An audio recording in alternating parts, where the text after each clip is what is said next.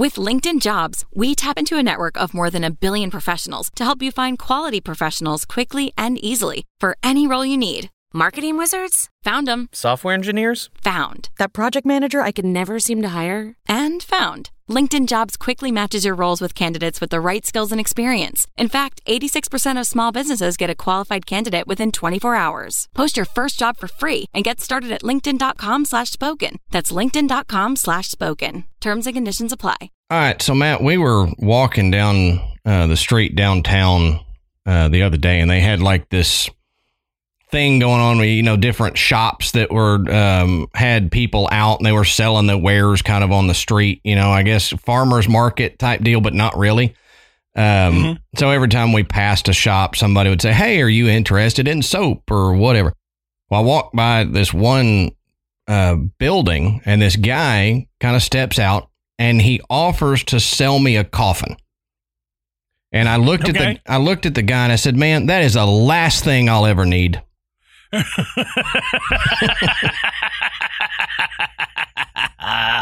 That's a good one.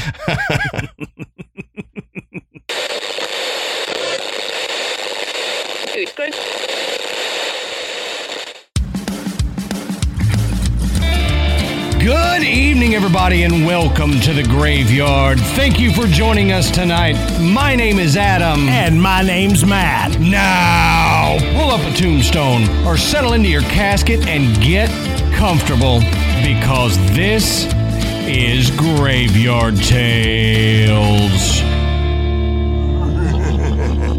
All right, everybody, here we are again. Matt, how you doing tonight, brother? Hey, I'm doing good, brother. Excellent. It's give you the graveyard weather forecast. We're hot like everybody else is. It's hot. We had a cold front come through today, so it dropped it down to 100 degrees. Yeah. So it felt chilly out there. I almost had to put on long pants to go outside today. You want to catch on fire. Yeah, right. So real quick, we want to say go check out the Podbelly Network at podbelly.com. You can find a bunch of different shows to listen to. We're proud to be members of the Podbelly Network, and you can go on there and search for all of the other members of the Podbelly Network, and you might find you a show that you never knew existed that you actually really love. So go over there and check it out, podbelly.com. Matt is actually wearing a Podbelly shirt tonight as we record. So if you're watching the video, you get to see their logo there. While you're on the interwebs, go over to patreon.com/graveyard tales and you can sign up to become a patron. We have $1, $5, and $10 members, and everyone gets a bonus episode a week, but each one has some different stuff that they get. Our $10 members, They get video versions of the bonus episode plus video versions of us recording these main episodes. So if you want to see us record it, this one actually would be a good one to be a $10 member for, because you get to watch this episode on video. Our $5 members, they get the audio and the video version of the bonus episode. And our $1 patrons just get the audio of the bonus episode. So go over there and check it out. If you're interested, become a patron. We couldn't keep doing this show without our patrons. You guys help keep us going. Your donations to the show really help us with equipment and just the cost that we incur running a show. So we appreciate it, and we couldn't do it without you guys. That's right. So, Matt, that's all I've got for the intro, because it's going to be kind of a long episode. So why don't you tell us, what are we talking about tonight? All right. So tonight we're going to talk to a good friend of the show.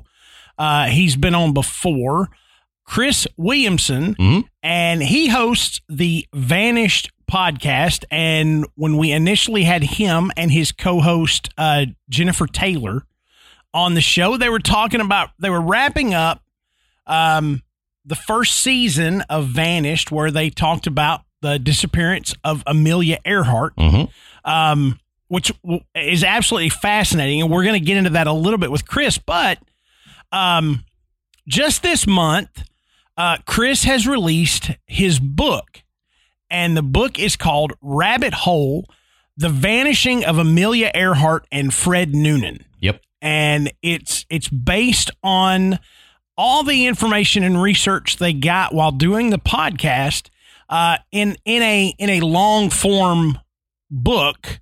Because, maybe you just don't have the time to listen to a show, but maybe settling down with a good book is your thing. Yep. This is a way to absorb some of this fascinating information. And it's good to have something physical in your hand sometimes. That's right. That's right. And I'm telling you, you will not find someone as well versed in the Amelia Earhart case, and as easy to talk to and relate this information as Chris Williamson. I promise you that. Yep, he's an encyclopedia. And he has dug down so many rabbit holes that it's just every time I talk to him, I find out something else that I either didn't remember or I didn't know at all. Right. So we're going to talk to him tonight about the podcast. We're going to talk to him about what they've got coming up. We're going to talk to him about the book. We're going to talk to him about some paranormal stuff. I think it's going to be a lot of fun. You're going to enjoy it. We enjoyed getting to talk to Chris. So settle back. And like I said, Adam, this went a little long because you get the three of us together and we could do this for hours. Oh yeah, for sure. But I think you'll enjoy it. So Chris Williamson coming up. All right, everybody. So here is the interview that we were teasing to you guys. We've got our buddy Chris Williamson here in the graveyard with us tonight. How you doing, Chris? I'm so honored to be here. Thanks both of you for having me on. I'm doing really well. We're stoked to have you on again. This one we'll get a little more in depth into you. Where last time we didn't get to know Chris, so we're gonna try to get to know Chris this time. So, why don't you tell us what do you do? Tell us about your shows and your interest. Do you like long walks on the beach with a glass of wine, that kind of thing? Yeah, well, I'll try not to tank your ratings on this, but thank you for having me. This is a special show for me. Graveyard's always been a special platform for me because you guys, I don't know if you remember this, but you guys we guested on your show, me and Jen. The night we guested was the night we wrapped recording of season 1 of the show, which was I was sort of in a, I don't want to say a bad place, but it was a real emotional place for me, and it was a real difficult spot for me to be. And I thought really that was going to be sort of my swan song, and little did I know, of course, at that time. But I've been doing podcasting for probably about 5 years now, not a whole lot of time, but I run a couple of shows, or ran a show called Chasing Earhart, which is sort of the I don't want to say the definitive Earhart podcast, but it was the only dedicated Earhart podcast, and I believe it's still the only dedicated Earhart podcast. I think you're right. There. Yeah, it might be. I could be wrong on that, but we ran that for a long time in conjunction with a documentary we shot about 40 hours for, called Chasing Earhart as well. And we were working behind the scenes on pitching that, and the podcast kind of came out ahead of it and was meant to sort of serve as some really just supplemental material for the documentary when you get right down to it. And I also run a show called Vanished, which stemmed from an idea that I had about the Amelia Earhart case, which was if we had 200 eyewitnesses to a murder or to the disappearance of Amelia Earhart and Fred Noonan, would that be a slam dunk in a modern day jury trial if people were sitting and listening to all these different theories on the case? And I reached out to a woman who's now my co-host of the show, and her name is Jennifer Taylor, and we started talking offline. And she helped me breathe life into this idea for Vanished. And the idea is just a trial by jury, taking all these different cases that we cover, which you guys were so gracious and kind to sit in on our season 2 opener for Jack the Ripper. You guys worked with us on that. And we decided to sort of take the show, beyond Earhart and start doing a regular seasoned show. And so we just finished season 2 with Ripper as our first case, and then John Wilkes Booth and D.B. Cooper and Henry Avery. And we've now announced a season 3. I also have another little show that I don't talk a whole lot about when I do publicity, but it's a show called Me and My Friends.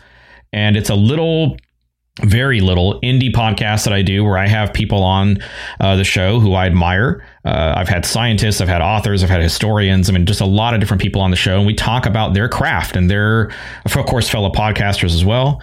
And we have a good conversation. It's sort of Joe Rogan-esque, not as long, of course, but we just sort of talk about a lot of different topics. And it's just all topics that interest me and allows me to sort of step outside of Earhart and the comfort of our show. And those are the shows I've been working on. And one of them is retired. Chasing Earhart is no longer active, but we have sort of tossed around the idea of maybe recording a fresh set of episodes for that because there's so much time has passed. And I've just been doing that. And now we have this book, which is sort of happened almost by accident, just by sort of a slight demand and then sort of turning it into what it's become. So that's what I've been doing for the last 5 to 7 years now, probably. Yeah, I know you and I have talked about Me and My Friends, and that's one that if you guys haven't checked out, you should go check it out because it's a really interesting show. Just it's not in the same vein as your other shows, which I think is cool. It's kind of a departure from what you normally do, but it's one that you and I have talked about. Matt and I need to actually get on there and discuss with you because we can maybe discuss some things that aren't necessarily ghosts and paranormal stuff. So, yeah, it allows everybody to step outside their wheelhouse a little bit. And that's what I love about the show. And we get to have people on that, are just, like I said, they're just friends of mine. That's the name of the game and people I admire. And it's been a lot of fun. And hopefully we will do a season 3 of that. And it's a really good escape for me to just sort of record and chat with people that I respect. So that's a lot of fun. I love that show. Yep. So Amelia Earhart is basically what got you into the podcasting game, and the documentary and stuff. So what got you into Amelia Earhart and why is her disappearance and her life and everything so important to you? Yeah, it's just something that caught on early with me. I got the bug for Earhart's legacy.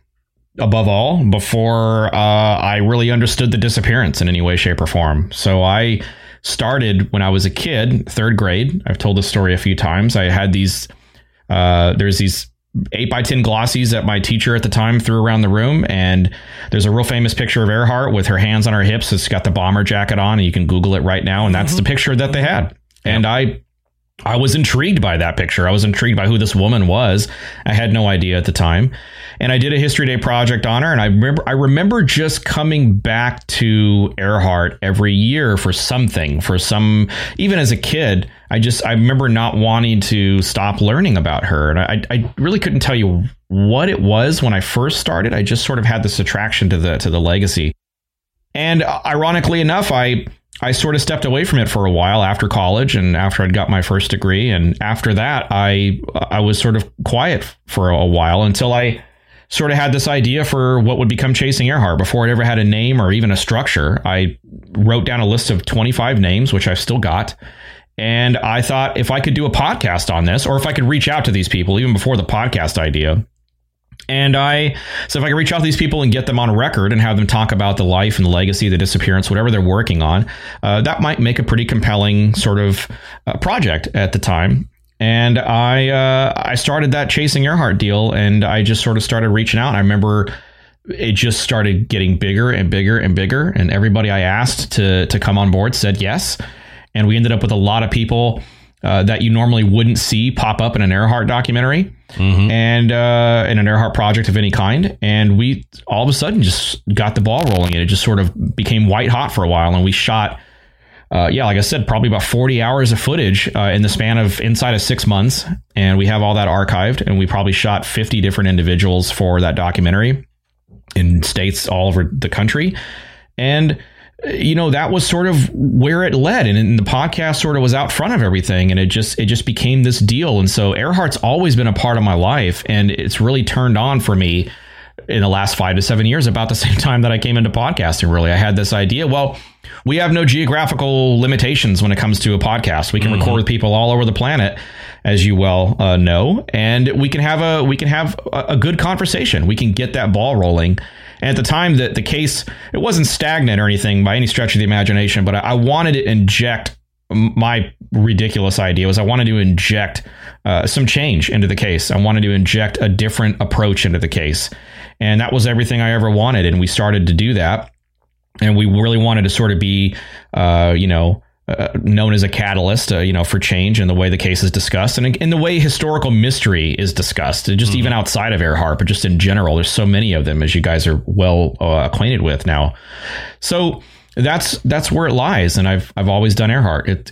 She's always been there in my life. My wife, we joke about all the time. She's like the other woman in my life, and she always, she always has been. So my wife is now competing with a woman who's been dead for 125 years, depending on who you believe, or who's been alive. I should say who would be 125 years. Let me correct that. Who about 125 years old and who's disappeared and has been missing for 85 years.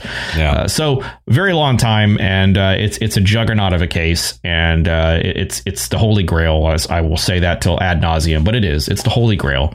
And that's really, it just never left my consciousness. Never. And Chris, you said you wouldn't necessarily say that Chasing Earhart is the definitive Earhart podcast. I would, and I'll tell you why. For most people that they know who Amelia Earhart is. They like you. They remember studying about her in school. Maybe they read a book or two. But the intricacies of the case, they don't know. You don't get to that. Sure. And a lot of times that can be a little overwhelming. Mm-hmm. But I think with Chasing Earhart, you guys approach it in such a manner that for the average person that just says, I don't know any more than what I know from grade school about Amelia Earhart and her disappearance. It allows them to absorb that in such a way that they don't feel like, oh my God, this is so technical. It's like taking a class in college or something. And it makes the subject a little bit more user friendly. And when that happens, then you begin to realize, oh my God, there was so much involved with this. So much. That you never even realized. But like I said, the average person wouldn't probably dig that deep. So you did the digging for everybody, but I think where you stand out is you put it in a format that most people could consume easily, and it draws you in. Oh, well, that's a big deal coming from you. So thank you, sir. I appreciate that. And that means a lot. I know I found, I don't know how I found it, but I found the Chasing Earhart podcast prior to meeting you, talking to you or whatever. And so after listening to it, and then you and I connected, I don't even know how we connected, probably mutual Scott friends. And Forrest. Yeah, that's what I was going to say. Sure. I think it was probably through Scott and Forrest.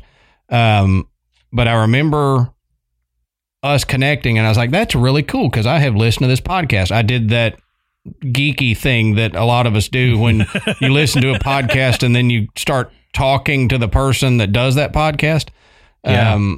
So that was really cool, and it stuck with me from first listening to it because, like Matt said, it's a digestible format, and I think it's still awesome how many people you have talked to and interviewed for the Earhart case, because I know Matt and I, we would like to interview more people, but in our field, the paranormal field, you've got one of two options. You've got people who don't really want to talk about it because they may have had an experience, but they don't want to talk about it because they don't want to get ridiculed or picked on or looked down upon because of their experience, or you've got the people who capitalize on it and have a TV show and are way more famous than Matt and I.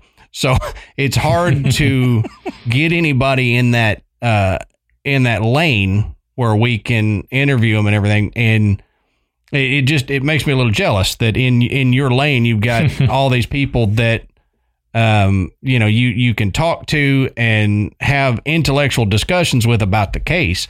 And I mean, it does, in the sense of the mystery aspect of it, it fits right in with what Matt and I do, because we've started doing more historical mysteries here lately, paranormal mysteries and stuff. So I, like you, have heard about Amelia Earhart my whole life.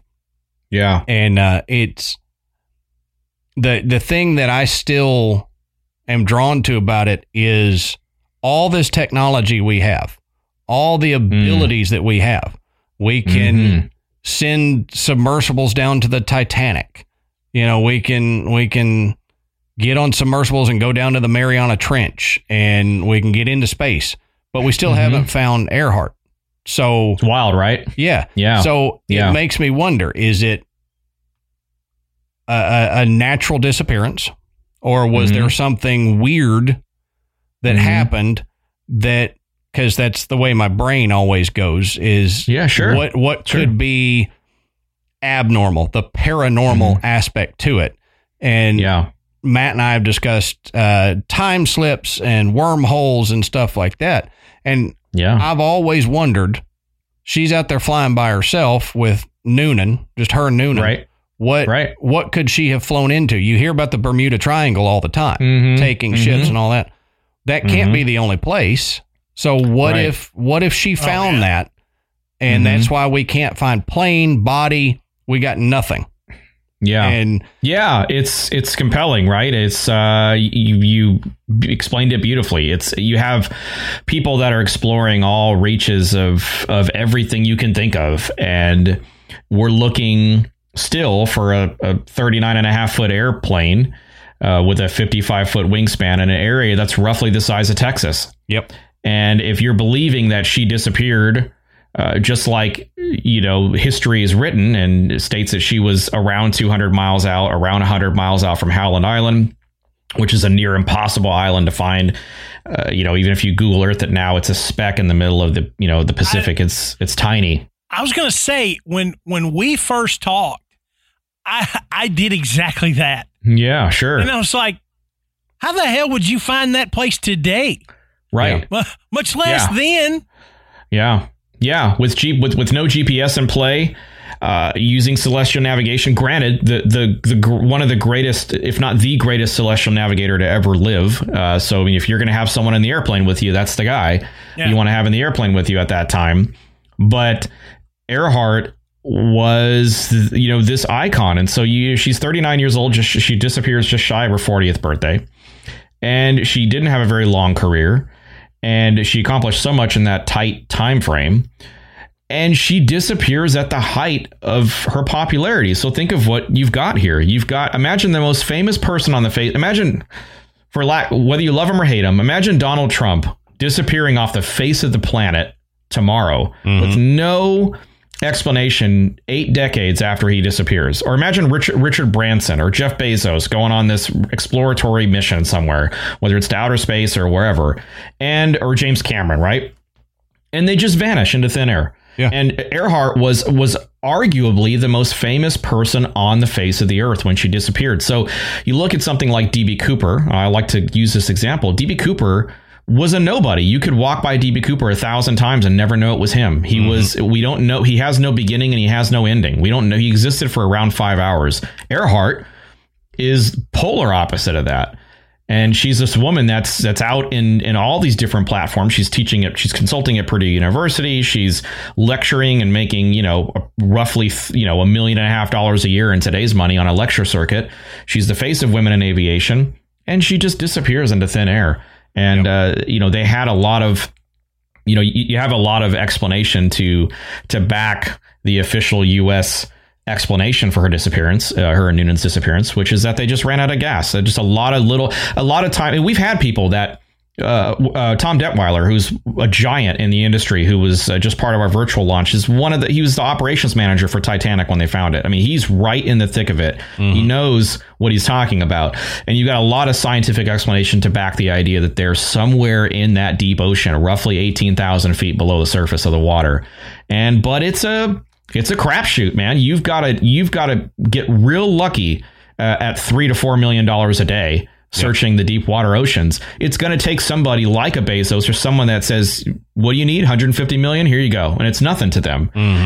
Or you're going to find something in a file, in a previously redacted name or sentence or something, or there are some really interesting paranormal sort of aspects to it. And people ask us all the time, the idea that maybe the Bermuda Triangle interfered, or maybe she was in an area of, of the ocean where they had a lot of skip and a lot of stuff that was in play, that maybe she wasn't anywhere near there. One of the theories is that she turned around and went back about halfway, and that she was on a nighttime frequency in the Itasca, which is a little Coast Guard cutter that was laying in wait off the shores of Howland to guide her in to refuel and to replenish her supplies and all that jazz.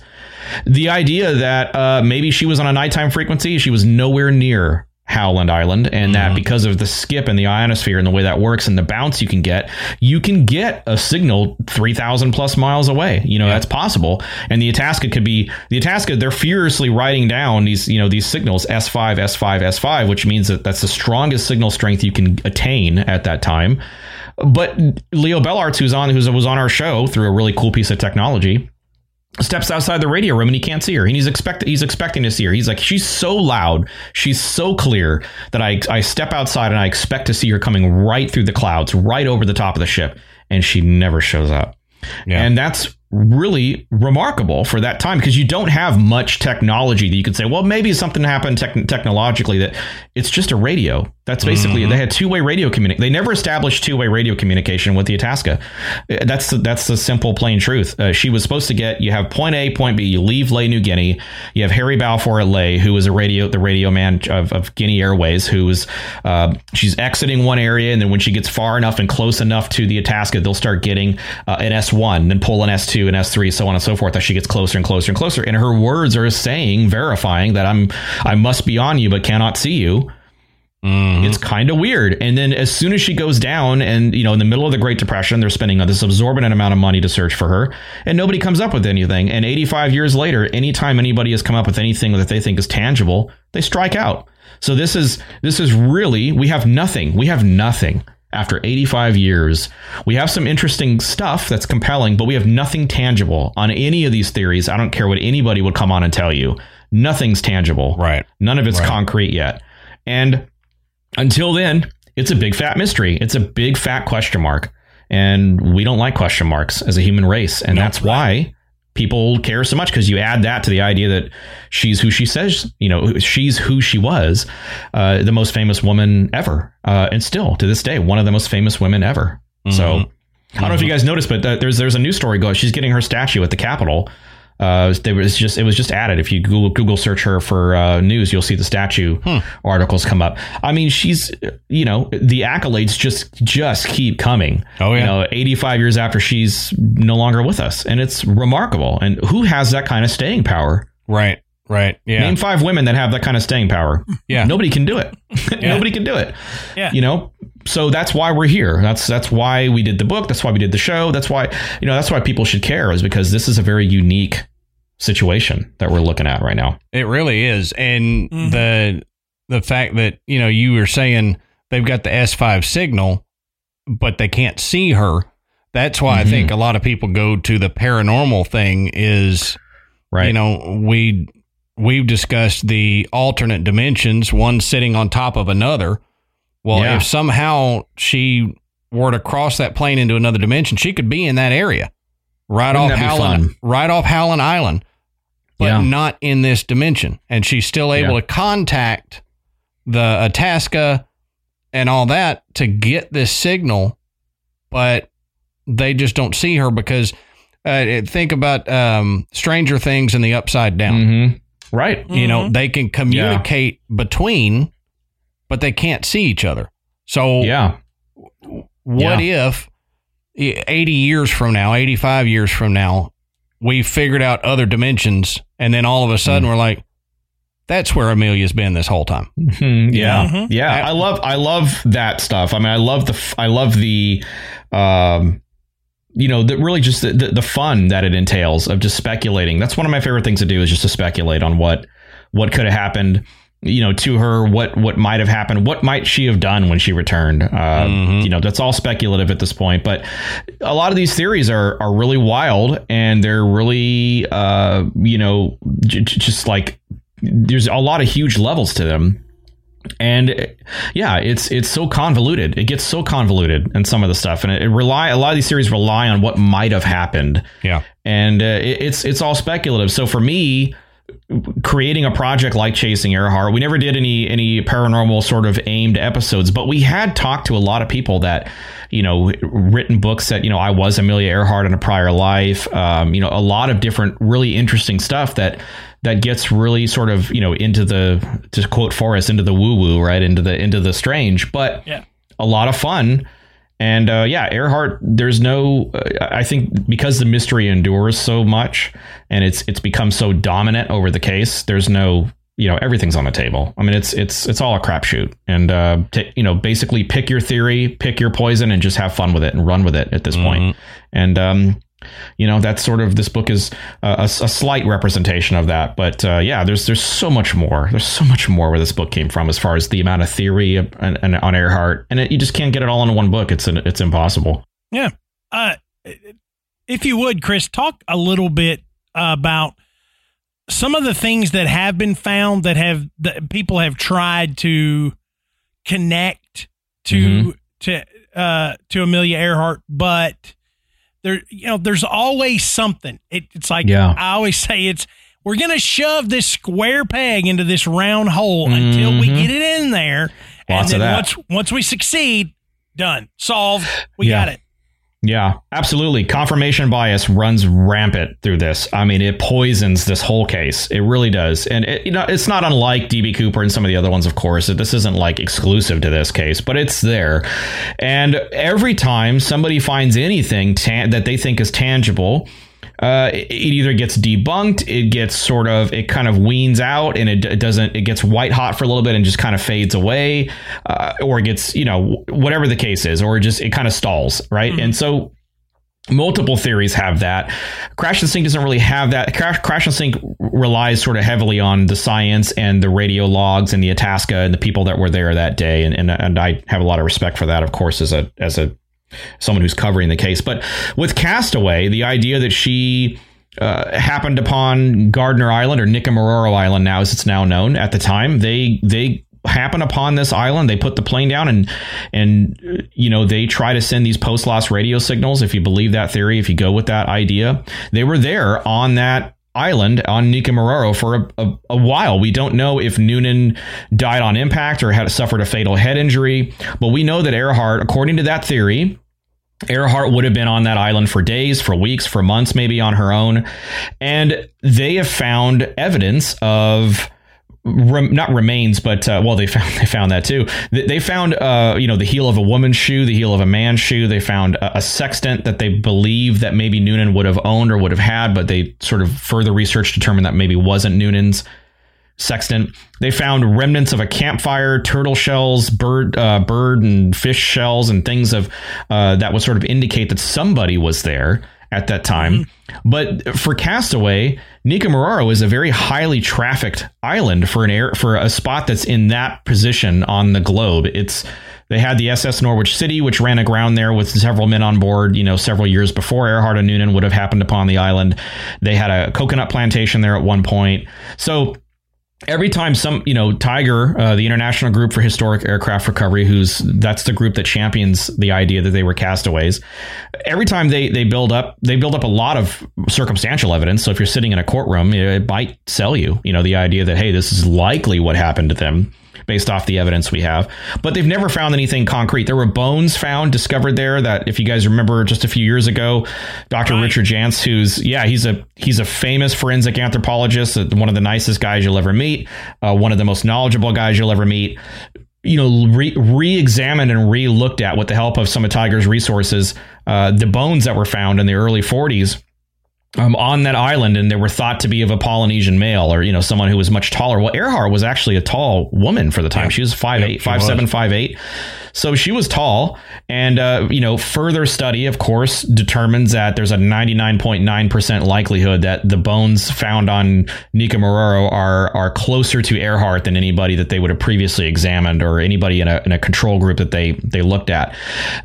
99.9% gets thrown around this case so much. That number is all, and you know, you guys have heard that in other cases too. Everybody loves that 99% number, and because it gives everybody an out. Well, I didn't say it was 100%. It's possible that it could be, you know, I could be wrong. There's a little bit of wiggle room, the smallest amount. Same thing with Japanese capture. That's a monster theory. I mean, that's been around since forever. And, you know, it started with Fred Gerner, really started prior to Fred Gerner, but Fred Gerner popularized it. And they found so much what they figure is tangible information. There are so many stories. If you guys focus on the idea, if you start with 200 witnesses in and around the Marshall Islands and Saipan that either came into contact with Earhart, with Noonan, or the Electra, or a combination of those three, there's a lot of evidence to support the idea that they may have been there. They even had stamps to commemorate her landing in the lagoon there, or crash landing, or being shot down. It really depends on where you decide to go and what line of theory you decide to get specific with. But that is a monster theory with lots of evidence, especially from the military that was there. And I'll tell you one story that's glaring. It's in the book, and we talk about it. It's in the original show.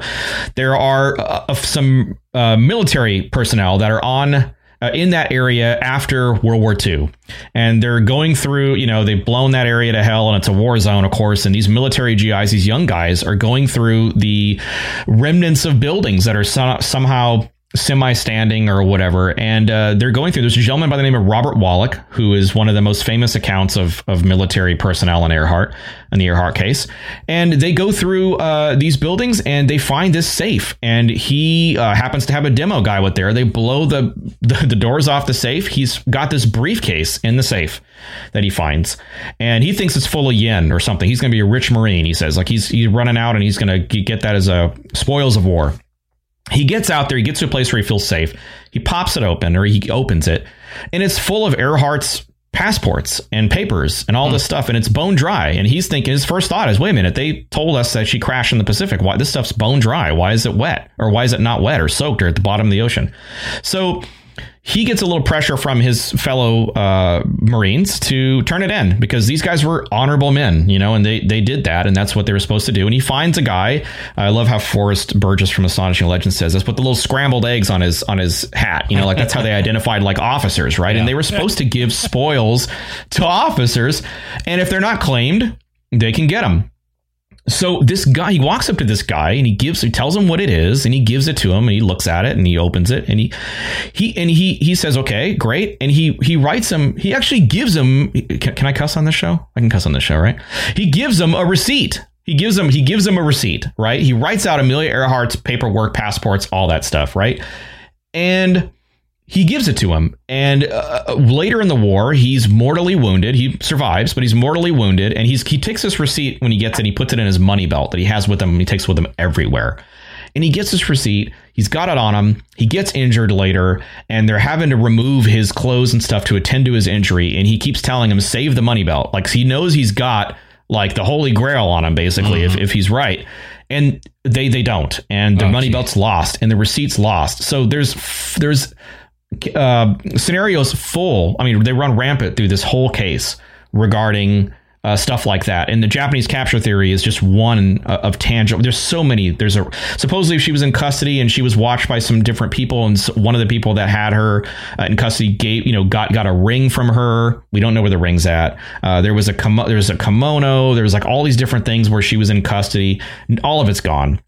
Now, the briefcase, we don't know. It could be sitting in an archive somewhere or something. And that's kind of the exciting part about, this whole thing, is you never know what you might turn over in this case. But yeah, to answer a very long-winded answer to your question, it runs rampant. There's cases of evidence found all throughout multiple theories, and there's a really big piece of evidence that is on the Project Blue Angel side, which is an actual aircraft that they're trying to determine right now, whether or not that's the Electra or just a Electra or maybe a different plane that's really close.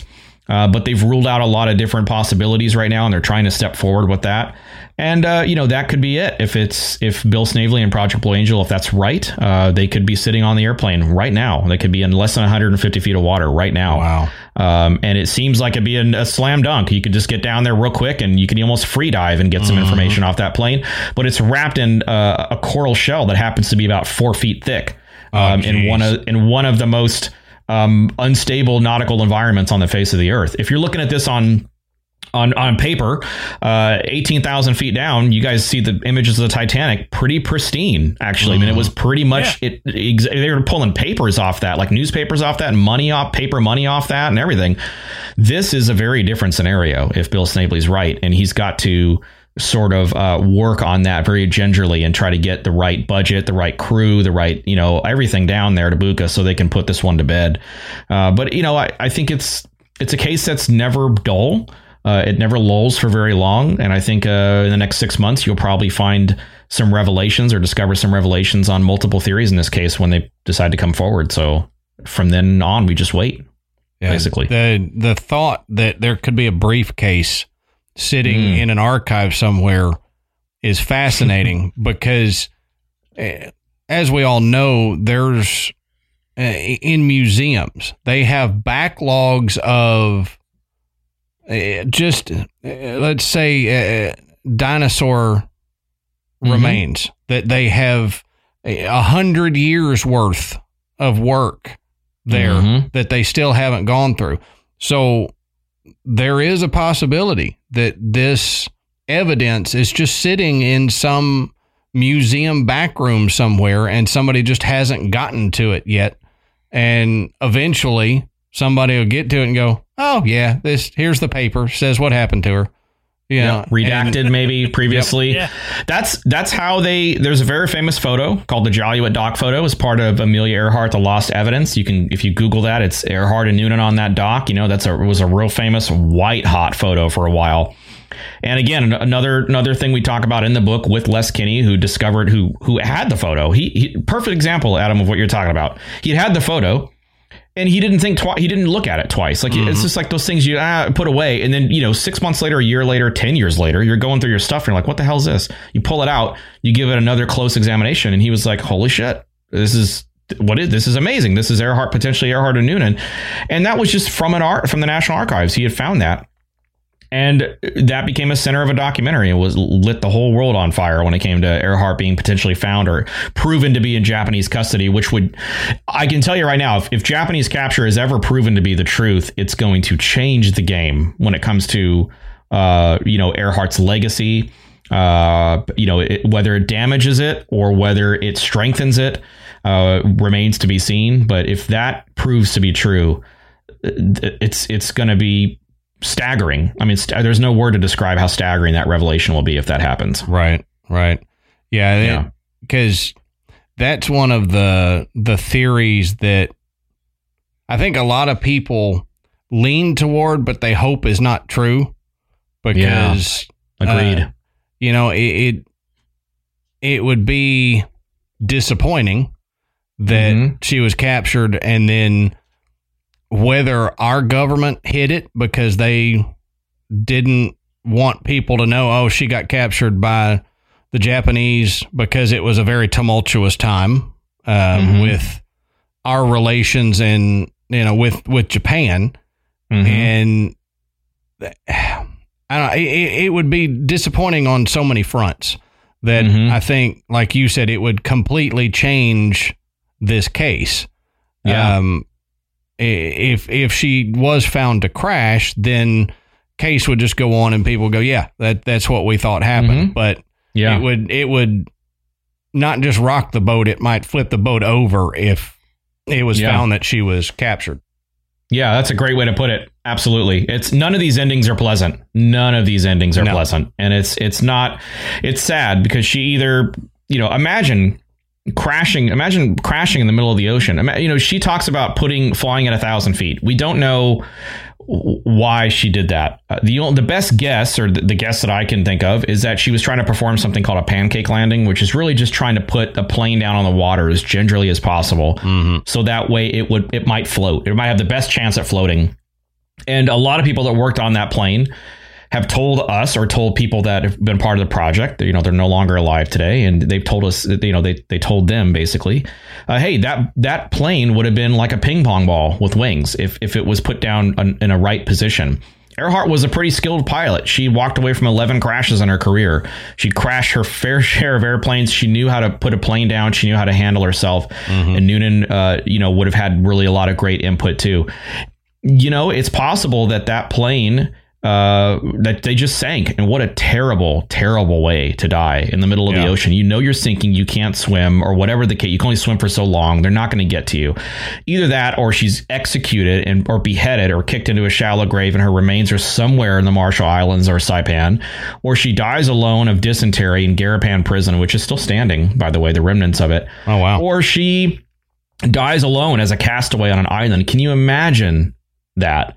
That fate. And or even if you buy the repatriation idea, which is the best case scenario, I think, in all of these, she ends up on the East Coast and she never flies again. And part of the deal of bringing her back is that she's already been declared dead in absentia by this time. So you can't speak to your mother, you can't speak to your former husband, you can't speak to your sister. People you love, you're dead for all intents and purposes. You are dead, and you have to remain that way, or we don't bring you back. She has to agree to that. It's a terrible scenario either way, and there's no happy ending here. And that's sort of the sad part about it. Someone of that stature, of that iconography, dies like that. That's why people should care, is because we need to have an ending. We need to have a period on that. We need to turn that question mark to a period, right? And finalize this thing. I don't care personally who's right.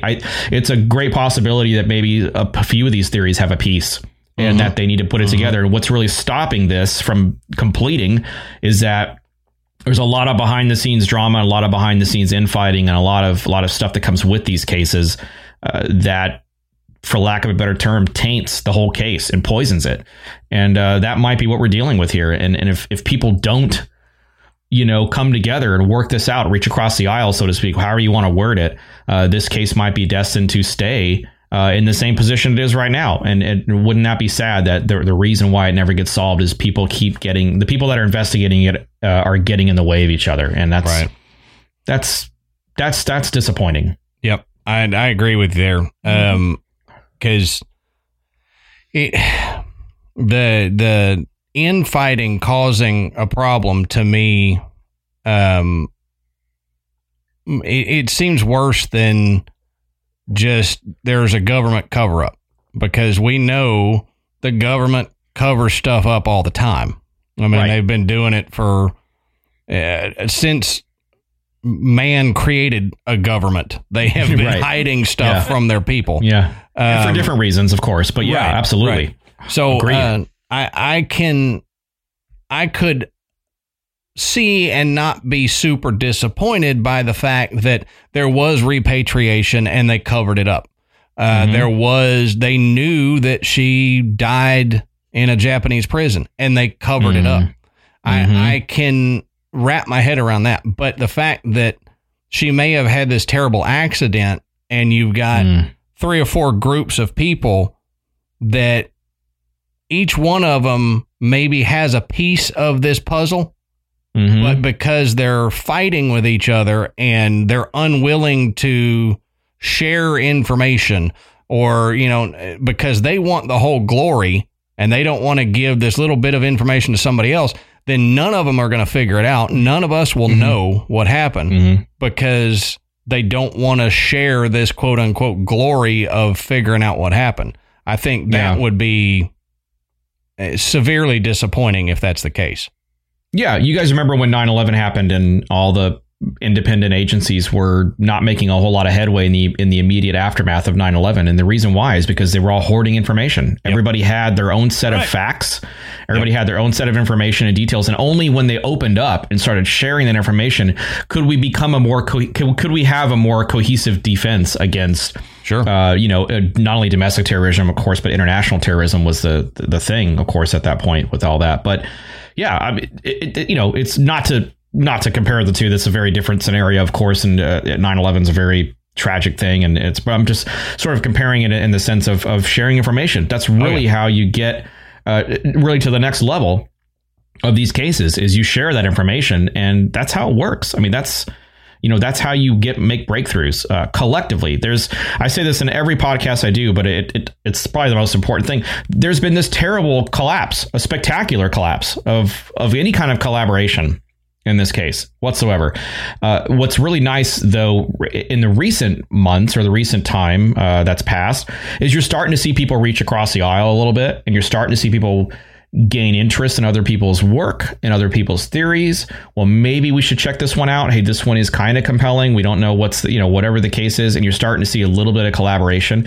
And that is, for me, it's like I can let my shoulders relax now. It's like, okay, it's actually starting. They're starting to crack through and make a potential breakthrough here. And, I'm happy to support everybody. I'm happy. That's always been my given position in this case, is not to be the expert. It's to be the other guy on the side that's supporting people, that's asking questions, that's interviewing, that's getting people to open up and share their work. And hopefully through our archive and through this book now and through the show and all that stuff, people will start to look at that and try to maybe use that as a foundation to put things together and to make some change positively in this case. And I think you're starting to see that. And that's a lovely, lovely thing to see that. So it's not all doom and gloom, but it's definitely an uphill climb for Amelia Earhart in this case, for sure. Absolutely. It's not all doom and gloom. It's just partial doom and gloom. Which partial doing? We're used to that. 50%. 50%. Yeah. I'll give you halfway on that. Yeah. Yeah. So you've mentioned your book a couple times. Before I get into asking you some weird paranormal questions, tell us title of your book, where people can get it, and what they can expect from the book. Yeah. So the book is. It's really sort of my coup de grace. It's it's my swan song. I say this I seem like I say this all the time on your show, but it's my swan song, hopefully for real this time. And it really was birthed out of the idea of people asking for a written transcript of the show. It was simple as that. People said, hey, we have an audience that sort of skews a little bit older, and they may not consume podcasts in the same way that we all consume it here. Might not be their consumption of choice, and they want something tangible to hold, and I totally got that. And it just became a request that we get starting early in the show, like maybe 2 or 3 episodes in. We got enough of it where people all of a sudden just started to seem possible, and I started editing this transcript in this original show about 2.5 years ago, before I had a publisher, before I had anything going on. I was just doing it privately. Got about a year into it. Publisher came aboard, a lovely publisher called Beyond the Fray, and they worked with me, and we had some great success with that, and it was exciting. And then it just sort of didn't work out in the end for a lot of behind the scenes reasons. But the idea that I was sort of too far gone now. Like I had to finish it. I was at the time that happened, I was probably 90% done with the book. We had tweaked it multiple times. We had worked on this thing, and all of a sudden we've got this monster of a book, and people can sort of expect, if you've never heard the show, we don't have a whole lot of spoilers in the book, but the show sort of, like I said early in this conversation, it's a trial by jury format. So we start with the cradle and we go to the disappearance, and then we try to cover the 85 years since the disappearance and everything that's happened on the case and these multiple theories since then. And the book is really just a representation. We cover 4 theories in the book. We cover crash and sink, we cover castaway, we cover Buka, and we cover Japanese capture. So that's a lot of content in the book. And the way we do it is my co-host will I will do a direct examination of my experts for a given theory, and for that theory, I'm all in. I'm on board, crash and sink, or whatever we're pushing for that particular episode. And my co-host Jennifer Taylor, who is a real life, was a criminal defense attorney. Now I think she works in construction litigation and stuff like that, but she was doing criminal defense at the time. Comes in and gets to cross-examine my witnesses, my experts, which is a totally different format than anything that had ever come before it when it comes to the Earhart case. The goal was, how do you do this new? How do you do this different? How do you do this fresh? And that was my big idea. I came up with that, and Jen was a really big part of that idea and helping flesh it out and breathe life into it.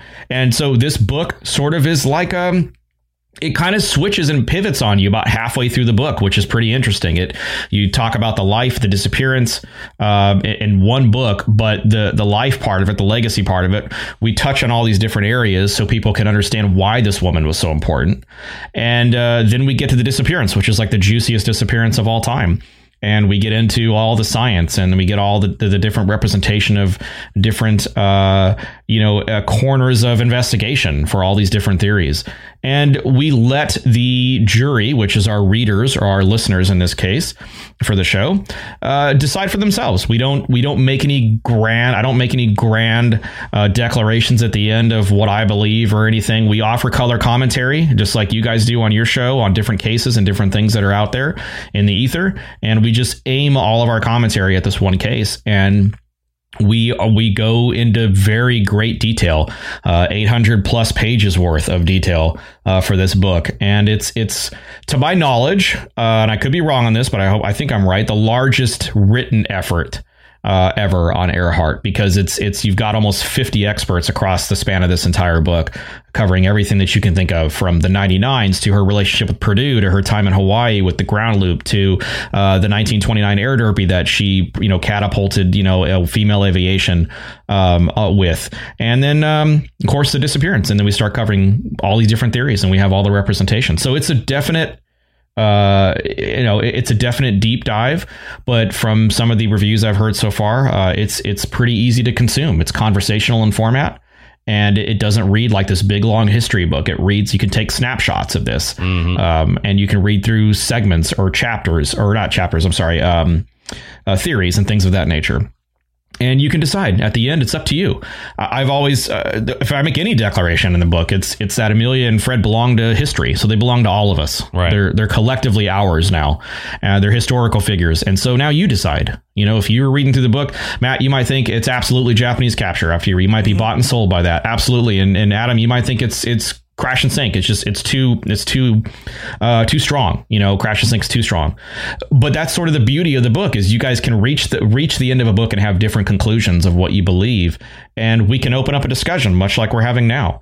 And that's what the book hopefully will serve as, is sort of a catalyst and a discussion, a fire starter, basically, for all this discussion. And people will disagree with some of the ways that we've presented information in this book, but that's sort of the nature of this case, going back to what we were talking about earlier.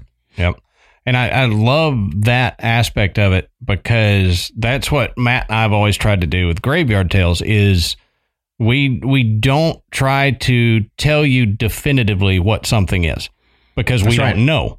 And too many people in the Earhart case, in anything paranormal, they try to come out and they say, this is exactly what it is.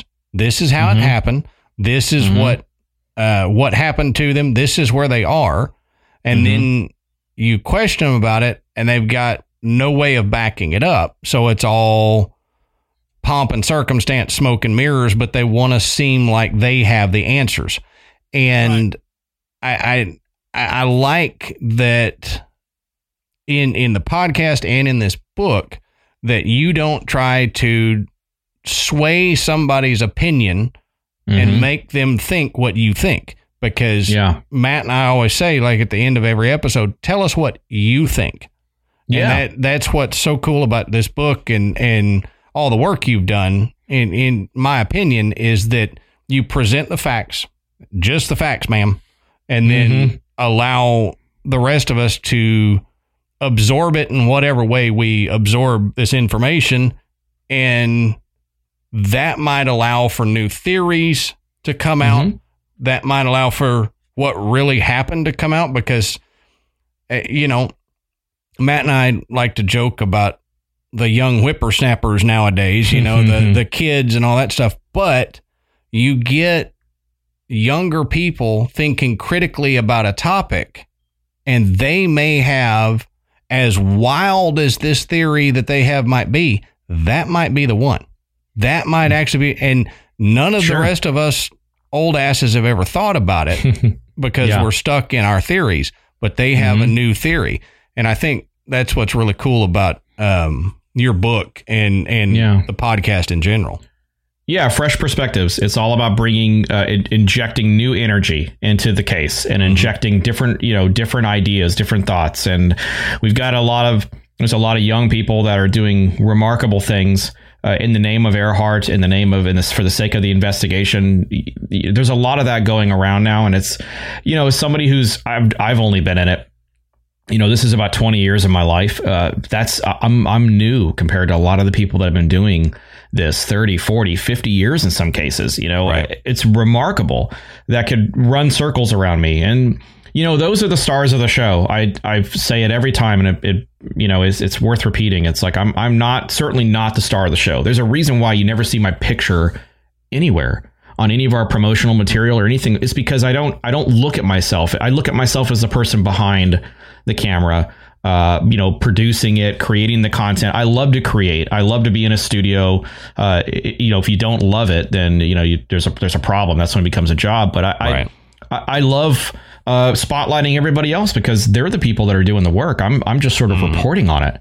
And I'm in a unique position to sort of befriend a lot of these people. And I've made some really wonderful, formed some really wonderful relationships and people that I love dearly. And I'm just such a fan of, and that's really what this comes down to. I'm a fan. And this book is my love letter, not only to Earhart and to Noonan, but to everybody who's ever come before me, who's worked on this case or is still working on this case right now. Like, as we speak, there's people that are, working. There's multiple active investigations going on. And so this is sort of what I can do. This is my help. And if this gets out there into the ether and people start reading it and new people start discovering it and getting familiar with the case of Earhart, and that leads to somebody new investigating it and maybe coming up with a discovery that no one else could ever see or could ever, who knows? It's all positive. It's all good. And some people don't agree with that, but I will argue that, forever. That's the name of the game. We've got to solve this. And I think we will at some point. Yep. Back in my past life, my pre-podcasting life, I built guitars for a living. I did that for 15 years. And I'm not surprised. You look like the expert they'd bring in on Pawn Stars to authenticate a Les Paul or something like that, or you look like that. Yeah, that looks like a guitar shop owner. I actually could probably do that. If there's any offers out there, I'll come on and do that. Hell yeah. But the thing that used to get me all the time when I first started working there, I knew a little bit about guitar repair and stuff like that because I've done it on my own. Well, when I first started, there was what we called the old guard of guitar builders, right? Yeah. And so you'd come in and you'd say, well, how about, I realize you set it up like this, but if we do this and then this before we do that, it'll make it so much easier. Why aren't we doing that? Well, this is the way we've always done it. Right. Okay. Yeah.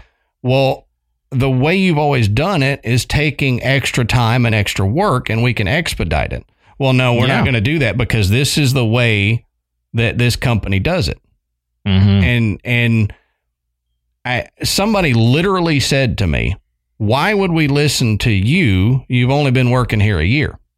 And at that point, that changed my thought process about so many different things. Just that one statement. Because I was like, why would you listen to me? Because I might have a different idea than you, and we might be able to expedite this or figure something out differently. And if every aspect of life does that, well, this is the way we've always done it. Why would we listen to a new person? We would never get anywhere. Right. And so that's what I think about with the Amelia Earhart case is if we just say, well, this is where we've always looked. These are our theories that we're going off of, and we don't want new theories, then we're never going to solve it. Yeah. And you have to, you may have to weed through some idiots out there that throw out some really stupid ideas, but that's where the old guard would then come into play and go, we've looked into that. That's stupid. Let's move on, move past that, because we've already proven that that's not true. But every now and then you might get one that it will advance the case by leaps and bounds. And it's the same way with the paranormal stuff that Matt and I have talked about all the time. You've got the old guard of the scientist or whatever that you bring up a new theory to Bigfoot and they're like, why are you talking about Bigfoot? That's stupid. And then they shun them and everything. Well, because if we look into Bigfoot, we may learn something new about the natural world that we didn't know before because you're unwilling to talk about it. So, yeah. Sometimes the ideas are too big. They're too expansive for smaller minds, more analytical minds. And, this case is full of people that have been looking for a long time, and nobody wants to be wrong. I totally respect that position. If you've been studying a given theory or championing a given theory or giving everything you've got to something and you have to admit that you're wrong after 30 years, I mean, that's a tough pill to swallow. Right. Yeah. And I respect that position. I understand why they're so, aggressively defensive when it comes to that stuff. I get that. I totally get it. But at the same time, do you want? It's like the age old marriage argument, right? Like, do you want to be right? Or do you want to be happy? Or in this case, it's are you going to die on that hill, or are you going to open yourself up for maybe being part of a team or a collective that discovers the finality of this case or any other case that you could really talk about for that matter? But Earhart is the holy grail because she's been gone for so long and so many people have thrown their hat into the ring and everybody struck out. And I wouldn't be surprised if you see someone like a Jeff Bezos who brought her goggles up into space with him, throw $100 million into the ring. Everybody who's anybody who, with this case, when it comes, there's multiple billionaires that have thrown their hat into the ring, and nobody's been able to find anything yet. But it might take somebody with like an endless income that could just give you $150 million to go search the deep oceans for 6 months or whatever until you find her. And you narrow it down close enough, you might find it, and you might very well get that answer of it was exactly what Earhart was saying. We must be on you, but cannot see you. And they just Tom Detweiler said something really great in the show. It's in the book too. He says a lot of these air disasters, it's not one major thing. It's the sum of a lot of little things that add up to them having a really bad day. That could very well be that could be it. It could surely be it. It certainly makes sense. And you got to factor in the S5s. You got to factor in the closest thing you've got to an eyewitness, which is Chief Leo Bellarts, who was on the Itasca, who was talking to her. They weren't communicating directly, but they were shouting stuff back and forth, and they were going back and forth on it. But it could very well be, a non-sexy, as Brian Dunning in the book says, might not be sexy. It might not be as exciting, but it's there, and that might be likely what happened to them. But nobody's produced, so until somebody produces, we don't know. Right. And these things take time. These things take an excruciatingly amount of time. A very long time to actually make any headway on these types of cases. And it's just one of those scenarios where all of a sudden you're going to get some kind of an announcement at some point, and, it's going to shock the world. And I think, like I said, I'm optimistic that we'll have that in our lifetimes. I don't think we'll all go to the grave not knowing. It's not going to get to, I don't think it'll get to 200 years or anything. I really don't. But, who knows? It depends on how much everybody gets in their own way, in my opinion. Yep. So yeah. So to switch up the topic just a little bit. Sure. Let's talk Jack the Ripper, because the three of us have talked Jack the Ripper before on ad nauseum. Yes. Yeah, some people might say, listen to our show. Yeah. But this is a question that for both you, Chris, and you, Matt, and get y'all's opinion or your thoughts on this. Now, do you think Jack the Ripper, if it was just one person and it was this one guy, do you think that he was just an evil man? Or do you think there's a potential that a man like him could have been influenced by something demonic? Where we've talked about possessions before, we've talked about demons before, and we know that they can influence your train of thought and your actions. So Sure. Do you think there's a possibility that somebody who could do something like that to all these women, could there be a paranormal slant to it that we didn't talk about in your season there? That's an excellent question. I'm for people who are listening out there that want to know more about me than they should probably ever need to know. I was born and raised Catholic. So demonic possession is not unfamiliar to me. I've been, I've looked at cases of demonic possession a lot. It's fascinating to me personally. I've never given that much thought, but it would appear, it's interesting you asked that question, because when we had Forrest on the show for Ripper, same show, he was one of the guests we had on the show, and I asked him that question: what must the mindset be of a guy who is going to brutally? I can't even begin to describe how brutal these killings were. Mm-hmm.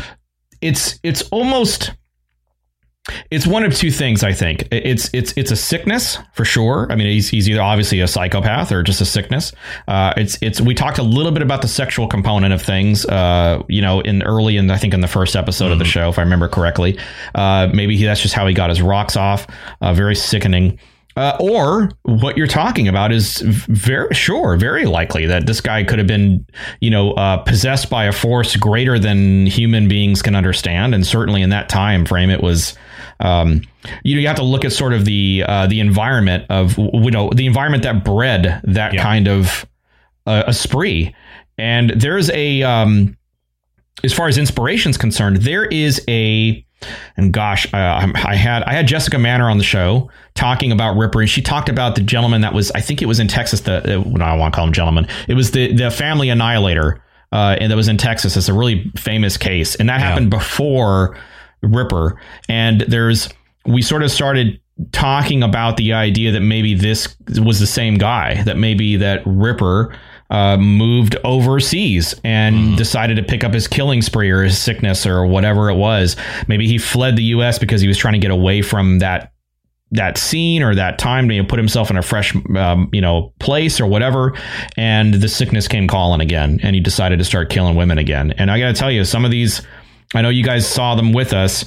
Some of these crime scene photos are horrendous. Yep. The Mary Jane Kelly crime scene photos, the last of the canonical 5, was the most graphic thing I have ever seen to this day. And I'm including modern day horror and stuff like that. I mean, that was what this guy did to Mary Jane Kelly, locking that door. She was the only one of the canonical 5 that was fortunate enough at that time to have a room to herself, in that time frame.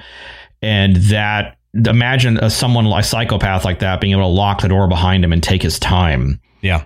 I mean, it takes a very twisted individual to put it very lightly, to do that. And I think absolutely it's possible that there was a force beyond his control that was maybe making him do the things that he was doing, or making him kill in the way he was killing, and the brutality of it. The way he was, I'm open. Yeah, absolutely. Yeah. The way he was killing is what made me ask that question, is because if you look at it, it seems like some of these could be ritualistic. Looks like it. The way they were laid out, what he did to the bodies. And I know there is a theory that he was higher up in the rich class of people. Mm-hmm. And during that time, Matt and I have discussed that the upper echelon in many countries did seances, and they would dive into the paranormal. Right. Matt, do you think there could be a possibility that he did something like that with the people and something got attached to him? Yeah, absolutely. And when you look at the time frame of the Ripper killings and the spiritualism movement, you're about probably midway, between the 1840s ish into the into the 1920s. You're right in the middle of that movement, and you're right, Adam. The upper class were the people that were most involved in this. So the likelihood that the killer would have had at least a general knowledge of spiritualism, of seances, of mediums, fortune tellings, communing with the dead, those type of things. It's highly likely. But is it possible that this person was so involved that they either were under the influence of an attachment or believed that they were? Which is the psychosis in it. And I say that because there were so many people that capitalized on the spiritualism movement and the gullibility of the population at that time. A little bit of smoke and mirrors went a long way to convince people that individuals had some type of special ability to communicate to the dead. Yeah. And somebody might have had that kind of influence over him to the point where you could almost say this may not have been a single individual. Maybe there was one individual that did the killing, but there was somebody that even passively could have been driving it, by telling them, look, this is what you need to do. You want to satisfy, you want this power. This is what you're going to have to do.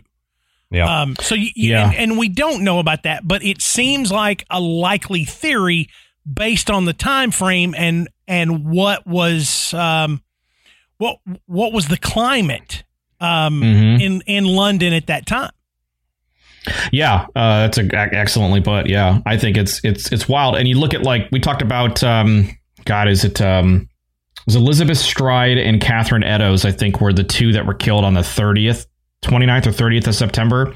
And they were killed within like a very short time frame of each other. And you look at like Stride was the one that had her throat cut. But that appears that that's all that she had cut. And it seems like he was maybe he was interrupted or something, and he couldn't finish the job. Because you look at Stride's autopsy photo, and then you look at Catherine Eddowes' autopsy photo. It's a vastly different autopsy photo. And he obviously was able to mutilate Eddowes, more so than Stride. So Jen and I talk about the idea that maybe Stride wasn't an actual victim of Ripper. Maybe someone just cut her throat, and there was so much of that going on at the time, or there was this idea of this serial killer out there that was doing ungodly things to these women. But, the idea that maybe there might have been copycats out there, or if you're going with the idea that maybe he was being told by a greater force of what to do, maybe he goes to kill Elizabeth Stride, and then that force compels him to, for whatever reason, stop what he's doing and just slit her throat, which is horrible in and of itself. But he doesn't mutilate her like he does the rest of them. Yep. And when he gets to Mary Jane Kelly, the MO is different. She was much younger than the women, the other women that he at least part of the Canonical Five. I know there was a couple of other ones before the Canonical Five that were attributed to Ripper that are not, I guess, part of that guarantee that's who killed him. But yeah, I mean, there's so much to that case and to that the identity of who Jack the Ripper was, and was he this demonically possessed guy, or men or women? Who knows? We don't know, and that's kind of the. I try to go very gingerly around this. It's not in the same vein as obviously a lot of the other cases we cover, like Earhart that we've been talking about tonight, and DB Cooper and some of these other ones. And this was a horrible, horrible person, and you have to imagine that maybe. He was so horrible that it goes beyond him being just merely flesh and blood human, and that maybe it was a demon that latched onto him or possessed him and decided, I think until you make that discovery and you determine exactly who it was, we have spoiler alert for anybody who's listening to this, but it's been a couple of years now, but Montague John Druitt, who we, I posited was Ripper, was a pretty, lowly depressed, very successful guy, but depressed individual. And a lot of times depression leads to anger, which leads to psychosis, which leads to Jack the Ripper potentially and all that stuff. So, you either got some kind of severely deep psychosis going on here, or someone that is, has been, positioned or touched, for lack of a better term, by a spirit that's not a good one, and it's causing him to do all these things. So it's all on the table as far as I'm concerned. And when we looked into possessions, the couple times that we did it, we learned that if you're in a state of depression or anger or whatever, that's a chip in your armor against demons, and they will use that opening to attach themselves to you. And that's why you'll see people that they seem depressed for a while or whatever, and then all of a sudden it makes this turn into possession. And it's because they were drug addiction is the same way, that you're not in your full capacity, so you're not able to fend off this demonic possession. So if it was that guy that you mentioned and he was depressed, it could have turned to this possession because he was depressed and vulnerable, and then something just took advantage of him and his maybe desires that he had anyway, and just blew it out of proportion into what it became as Jack the Ripper. Amplified it. Yeah. And I know our policing at the time was not what we have now, and we don't have the ability to go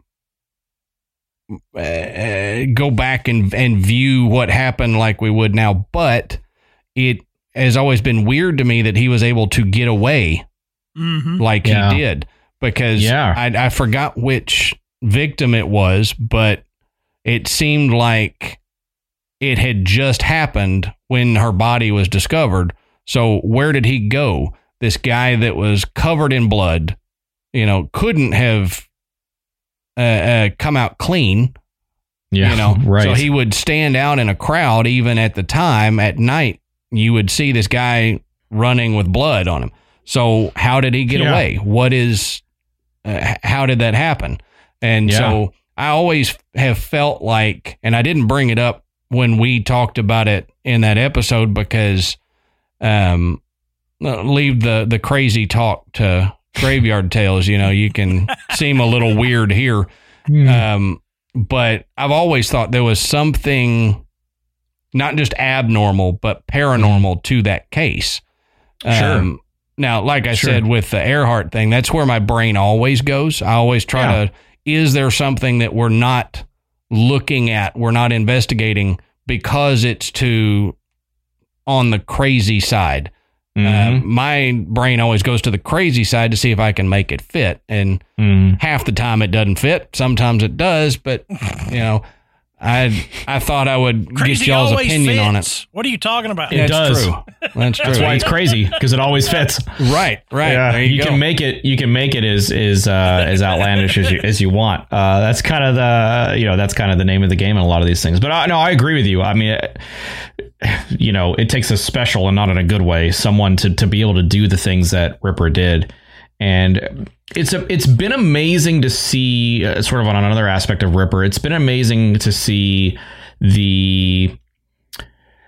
it's like a multi-million-dollar industry with all these people that are, writing books and making movies. And, what was the movie with Johnny Depp in it where he was supposed to, with Jack the Ripper, Jack the Ripper, and like just all these different, really that was From Hell, wasn't it? Wasn't the name From Hell? Yep, that's right. it. Yeah. So like you see all this stuff, and like there was an animated, guilty pleasure for me, an animated Batman movie that came out where I think it was Gotham by Gaslight, I think it was called, and it's all about Batman tracking down Jack the Ripper, which is like a really interesting, they get real fun with the animation on those, and like the animation, and it's like I think I remember that. Not that long ago. I mean, I think I watched it last year or something, or the year before. And I remember seeing, I was like, oh, wow, that's an interesting approach to it. But Jack the Ripper has been popularized. This is a horrific crime. It's not unlike Ted Bundy being a sexy, a lot of women that are, it's really interesting to see how that sort of materializes, and how these cases transform in the public eye and become these pop culture icons, for better or for worse. But you have people like D.B. Cooper, who a lot of people don't believe that was a victimless crime. Well, he hijacked and basically terrorized the flight crew for hours. And, what's interesting and remarkable, it seems really about that case is that they, I know we're shifting into Cooper, but it sort of relates. This guy is on board this plane. He's as cool as a cucumber. He rarely raises his voice, if ever. He's smoking all these cigarettes and he's just chilling in the back. He's got this suit on and these glasses on, right? Nobody ever suspects that the plane is being hijacked. And they deplane all the passengers. And as the passengers are getting off the plane, they're like, yeah, you guys were just hijacked. And he was like, everybody's saying, what? Like, what's going on? He was that calm and cool and collected. And they say that's a victimless crime. But it's not a victimless crime because he terrorized those people that were on board, as part of the flight crew. So you look at someone like Jack the Ripper, who it's leaps and bounds a worse scenario than D.B. Cooper, of course. But, these people, like what drives them to do it? What is it? Is it just something as simple as, or animalistic or anything like that as revenge? Or is it one of those scenarios where people are truly twisted individuals? There's lots of psychosis involved. There may be some paranormal aspects involved. I guess we'll never know. But I think until you turn over a suspect in that case for Ripper, or, a suspect for Cooper, for that matter, you're not going to really know psychologically what was going on with this person at the time. And if paranormal is in play, I feel like that's kind of always in play with those really crazy murdering sprees. Like Richard Ramirez, that shit was paranormal. I mean, you're not going to, he was a psycho, pure and simple, but you don't hang people upside down, St. Anthony style and everything on a wall in their home if you're not possessed by some kind of an evil. Right. So like, it's not just, well, the guy was crazy. Okay, well, that's kind of cut and dry. You want something that is a little more concrete. And when you can't explain it by purely psychosis, then it must be on another plane. It must be on another level. And I feel like, as someone who is, as I said in the beginning, born and raised, a Catholic, I'm not unfamiliar with those kinds of cases. And if you look at like the Emily Rose film and, The Exorcist and all the stuff that's in pop culture, it's The Conjuring, great example, right? Like, they go to court over that shit. I mean, it's like there's a trial on it and they're testifying. The Warrens are testifying on the stand about demonic possession, in the latest film about this kid, that was demonically possessed. So, is it prevalent? Absolutely. Is it the pure truth? I mean, I guess, that's why we keep investigating these things. Yep. Right. That's why it's considered paranormal and not fact. Yeah, my father, and I don't really talk about this too much, but my father is a pastor, and I've talked to him for hours, off the record about, I've asked him, like, have you ever done any exorcisms? And he said, I've done quite a few exorcisms. Yeah. It's very real. It's very real. Demonic possession is not, you don't mess with that. And these are people that would, I think they would know. I think they would have a healthy respect for it. Yeah. And I've asked him many times, like, would you come on the show and talk about it? He's like, well, I'll never talk about it. He goes, because it's not something that you don't bring that into your life. You don't speak that over your life. My wife is, very much a Christian and very much into the idea that you don't speak that kind of evil over your life. You don't invite, you don't give it any window, into your world. And I think that's the reality of it. People that are sort of, in that niche or can talk about it and everything, I think have a healthy understanding of the seriousness of it.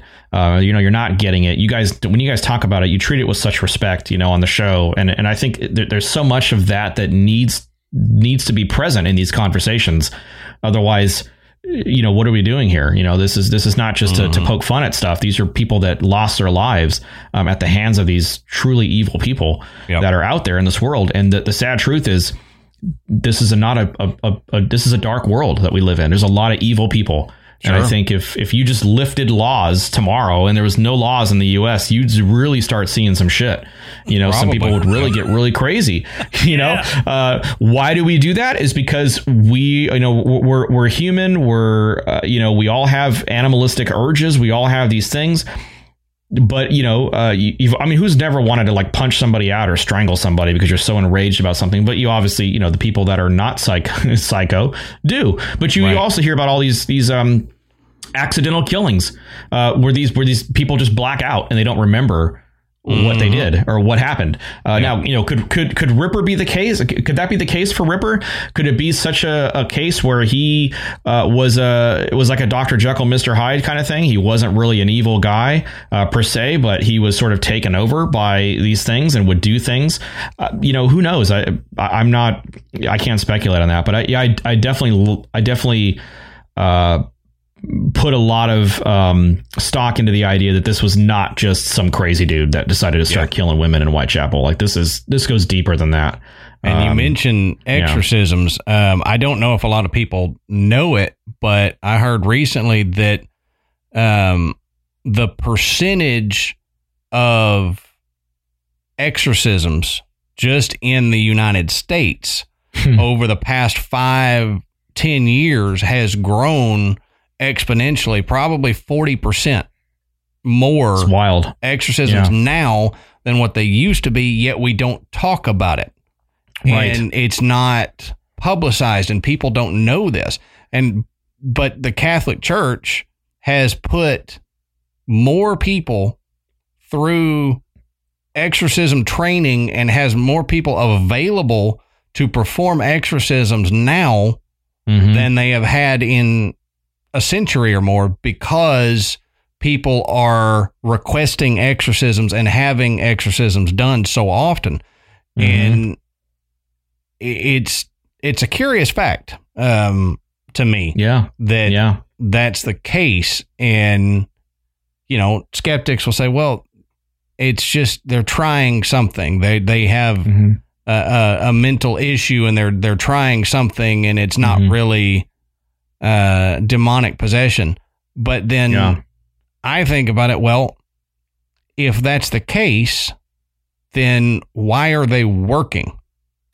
Right. They should be out of business if it's, right. And that's the question. Is the 40% jump you're talking about, is that because it's more, is society slipping, as a general, people are becoming more susceptible to demonic possession. They say that the Catholic faith states that in so many words that, if you're demonically possessed, you're weak in your faith. And, sure, that's possible. It's getting harder and harder to stay faithful in this time with, where, I know we won't get into politics, we won't get into all that stuff, but with where the country's going, with where the world is going, let's just throw out country. Let's just say where the world is going, and everything we're experiencing. It's maybe this is all of this is allowing demonic possession to slip in and to take over otherwise very, kind and normal people that normally wouldn't have that. That in where they can sort of slip in. And as my wife says, you just don't speak it over your life, because when you do that kind of stuff, it really, it opens a window, and it doesn't take much for, if you've done research on demonic possession, I know you guys have, and exorcisms, that most of these weren't like psychotic people for their whole lives or anything. They were just regular people that happened that got possessed, and it just everything just changed on a dime for them, and they became a different person. How many family members have you read testimonies from that say that they were never anything like this before, prior to this, and it just sort of came on quick and happened very fast? That's a really interesting aspect of the whole sort of discussion. Is this something that's pre-planted in specific people from birth, maybe, or even, who knows how far back it would go? Or is this something where something happened, there was an instance or an event or a turning point where that person opened themselves up to demonic possession, and then once it got hold, you can't ever let it go, right. and it causes you to do some horrific things, which, sort of takes us back to maybe a root cause for this, whoever Jack the Ripper was. Yep. Yeah. And I don't know. It's an interesting thought to me that there could be that many more demonic possessions now. Now, is it that there's more? Is it that people now, rather than 50 years ago, know where to go for help? Yeah. Where before they just weren't getting exorcisms because they didn't know to, and they were living with it. I don't know. But more popularized, more resources, easier to document now. All that stuff comes with, mankind moving forward. And I think that's, technology is a wonderful thing. It can do a lot of really great things in a lot of these cold cases and a lot of these investigative scenarios. But, you see all this stuff with, ghost hunters and, all these different shows. It's a multi-billion-dollar industry. Paranormal industry, you guys know. I mean, I don't have to, as I'm preaching to the choir here, it's a multi-billion-dollar industry with all these different shows. And I'll sit back and my wife and I will, we'll get into bed and we'll watch we'll run through some ghost hunters just for fun. It's like, it becomes like a guilty pleasure. It becomes like a pop culture reference, something that entertains you, right? With movies and documentaries and all these different things. And the idea is to make it scary so that you can feel a little scared, but be safe because, that is not going to happen to me. Yeah. Well, I'll tell you what, I've seen of cases or heard of cases where demonic possession is absolutely real, and it's very possible that it could very well happen to you. And I don't take that shit lightly at all. No. I mean, I'm very serious about that. And I love that you brought that up, and I love that you talked about that angle sort of for Ripper, because I think the more you talk about it, the more it sort of seems plausible that this guy.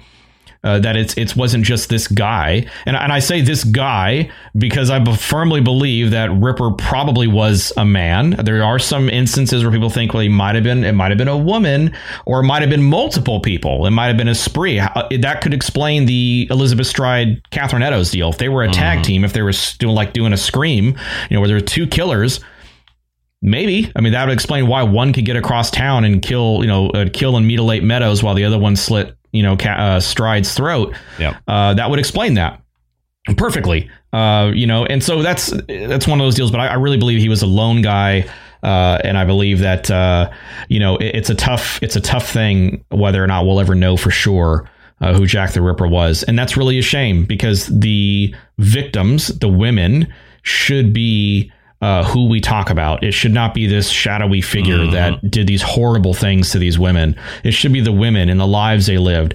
And, there's a lot of rumor. There's a lot of people. We talked about this on our very own show about, hey, they were prostitutes. And so people looked at them as, lower forms of life or something like that. And that's just disgusting to me, to the idea that these were women with dreams. Yeah, dreams. They had families. They had, all that stuff.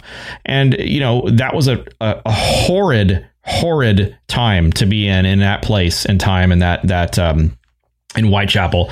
And, they were just doing what they could to survive, to be able to live and to be able to exist and to be able to be disposed. Yeah. The perfect word, Matt, for that. I mean, to be able to be disposed like that is horrific. And I think whoever, I hope that whoever did it is burning right now. And I think that's really the only solace you can take as somebody who's, has faith or has a belief that, hey, the bad people do get punished. They do have to come face to face with God, or, whatever you believe. I don't push that on anybody, but I personally believe that, everybody's going to have to come face to face with God and be able to sort of rationalize their lives and rationalize what they did. And how do you rationalize that? It's a physical impossibility. I mean, whether he was possessed or not. That's terrible. That opens up the conversation of all kinds of different things. If this guy's possessed and if someone's possessed and they kill 10 or 12 people, but they're possessed and it's proven in a court of law that they weren't in their right mind, should they go to prison forever? That's a crazy, difficult question to answer and to tackle. Yeah, it is. If this was a modern day thing, let's say Montague John Druitt was Ripper and he was tried. I mean, he took the easy way out. He committed suicide and was found floating in the Thames. But, if he had been brought to justice and deemed crazy for killing these women in the way he did, should he go to prison because he was not in his right mind? Or should he be institutionalized? I mean, that's such a difficult question to answer. Oh, it is. Brighter minds than me. I don't even weigh in on that, really. I just kind of I just ask the question. And let smarter people talk about it than me. But it is a fascinating question to ask, and it's a fascinating angle to consider when it comes to Jack the Ripper. Absolutely.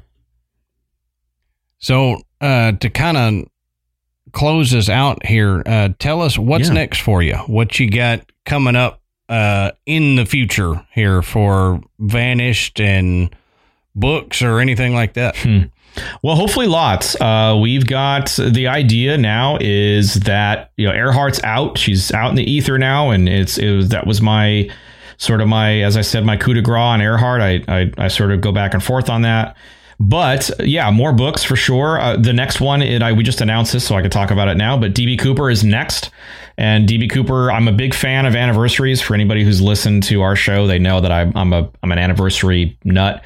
And so the plan right now is to release DB Cooper on Thanksgiving Eve of this year, which is the 1 year anniversary of the date we recorded that show, and 51 years to the day that Cooper skyjacked Northwest Orient Airlines. He is a fascinating individual, and so we're going to do that book, and we're going to have all the guests return, feature the original testimony in the show, and we're going to have hopefully lots of new testimony, more new testimony in this one than even the Earhart book, hopefully. And we've got some really special figures that couldn't make that show originally, but are going to participate in the book, which is a really special thing for me. And that'll come out on Thanksgiving Eve, and then we're going to move to April 26th of next year for John Wilkes Booth, and we'll tell that story based off of the original show, and we'll have new commentary and new stuff on it, and sort of go from there. And then we'll sometime in the autumn of next year we'll do Jack the Ripper, and then we'll see. And season 3 of Vanished is going to be out at some point. I don't have an ETA. We typically start recording around Halloween. It really depends a lot on Jen's schedule, because as I said, she's got a lot on the plate. So I'm actually gonna see Jen in a couple of days. I know we're recording this on the 13th of July, but we're going to be having a big event at the Amelia Earhart Festival. Our return to the Earhart Festival in Atchison, Kansas on Saturday. So just a couple of days from now. And we're going to see each other in person. And so we'll talk about season 3, I'm sure. But yeah, that's the plan. Season 3 will cover, we got a stacked plate for season 3. We're going to cover Alcatraz, Zodiac, Jimmy Hoffa, Jesse James, and Amy Johnson. So we're going to cover a pretty stellar amount of list of cases, and we're going to put our own spin on it. and we'll see sort of how season 3 is received. And that's basically everything on the plate. Yeah, that's where we're at right now. So lots of work. I know. I'm looking forward to those cases and hearing what y'all do with them. Because like you said, you put your own spin on it, which I think is cool, because those cases, anybody can talk about them, but to bring up what Matt said earlier, the easily digestible way that y'all do it, it's fascinating to me. So well, thank you. Yeah, I appreciate that. Yeah, we're loving the show. We're having a good time. It's a lot of work, as you guys know, and it's a show that we enjoy putting on. And the trial by jury aspect is a lot of fun. It gives, that's certainly not my wheelhouse, but Jen is a master, and we get to cover these cases and have a lot of fun and step outside of Earhart, which is, Jack the Ripper was a special case for me to cover, because that was the first case I'd covered outside of Earhart ever. And I was, as you know, I think I even talked to you offline about this, Adam, but I was really hesitant to talk about anything other than Earhart, or do a season 2 on anything other than Earhart. And it really, to my wife's credit for pushing, as she always does, and to Jen saying, I think we're going to probably be all right with that. I think people will listen to it and people will get something out of it because of the way we approach it. And so, that's what we've been doing. And we love doing the show, and hopefully we'll have many more years of the show together. And we'll continue to evolve the show, to where it's a little bit more polished and all that jazz. And for now we've got this book. We've got this book that's out, and it's out there now, and hopefully people will go read it and and share their thoughts with us. That's the whole idea of this thing. Generate discussion like we've been doing tonight. Yep, exactly. Yeah. So what's the title, and where can people find the book? Yeah, so the book is called Rabbit Hole: The Vanishing of Amelia Earhart and Fred Noonan. And you can find it pretty much anywhere you can get your books. It's on Amazon, of course. It's on Barnes & Noble. It's on Walmart. And it's in a bunch of online independent bookstores, which I'm very proud of. And hopefully we'll get into some brick and mortar stores. But if you want to get a copy directly from me, and we really do put a lot of effort into sort of the presentation of the copies and the way we ship them and the way they received by people that are reading, you can go to intotherabbithole.net. And you can order a copy of the book, whether it's signed or unsigned, whatever you want, and we'll get you what you need. And we're real excited about it. So awesome. It's a great book, and we hope that everybody picks it up and enjoys it. Yep. Well, I will get that link from you and put it in the show description here, so people can easily click that and get over there to buy a book from you. So, well, thank you, sir. Appreciate that. We appreciate you coming on and talking with us, and putting up with our weird thoughts on things. So I love this. You guys are friends. I have an immense amount of respect for you both. And Adam, you and I, we talk offline all the time. You guys, you did you were kind enough to narrate Sleepy Hollow for us way back when we did that, a little fun experiment. And you guys, of course, appeared alongside us with Ripper. I mean, I'm always genuinely honored to be on the show and to spend time with you guys. So thank you. Yeah. Chris, it's always a pleasure. It always seems like, once we get started, it just goes and goes and goes. Like 4 hours later. But those are the best conversations. And we really appreciate you coming on and sharing that with members of the Graveyard. Yeah, true honor. Thank you guys both.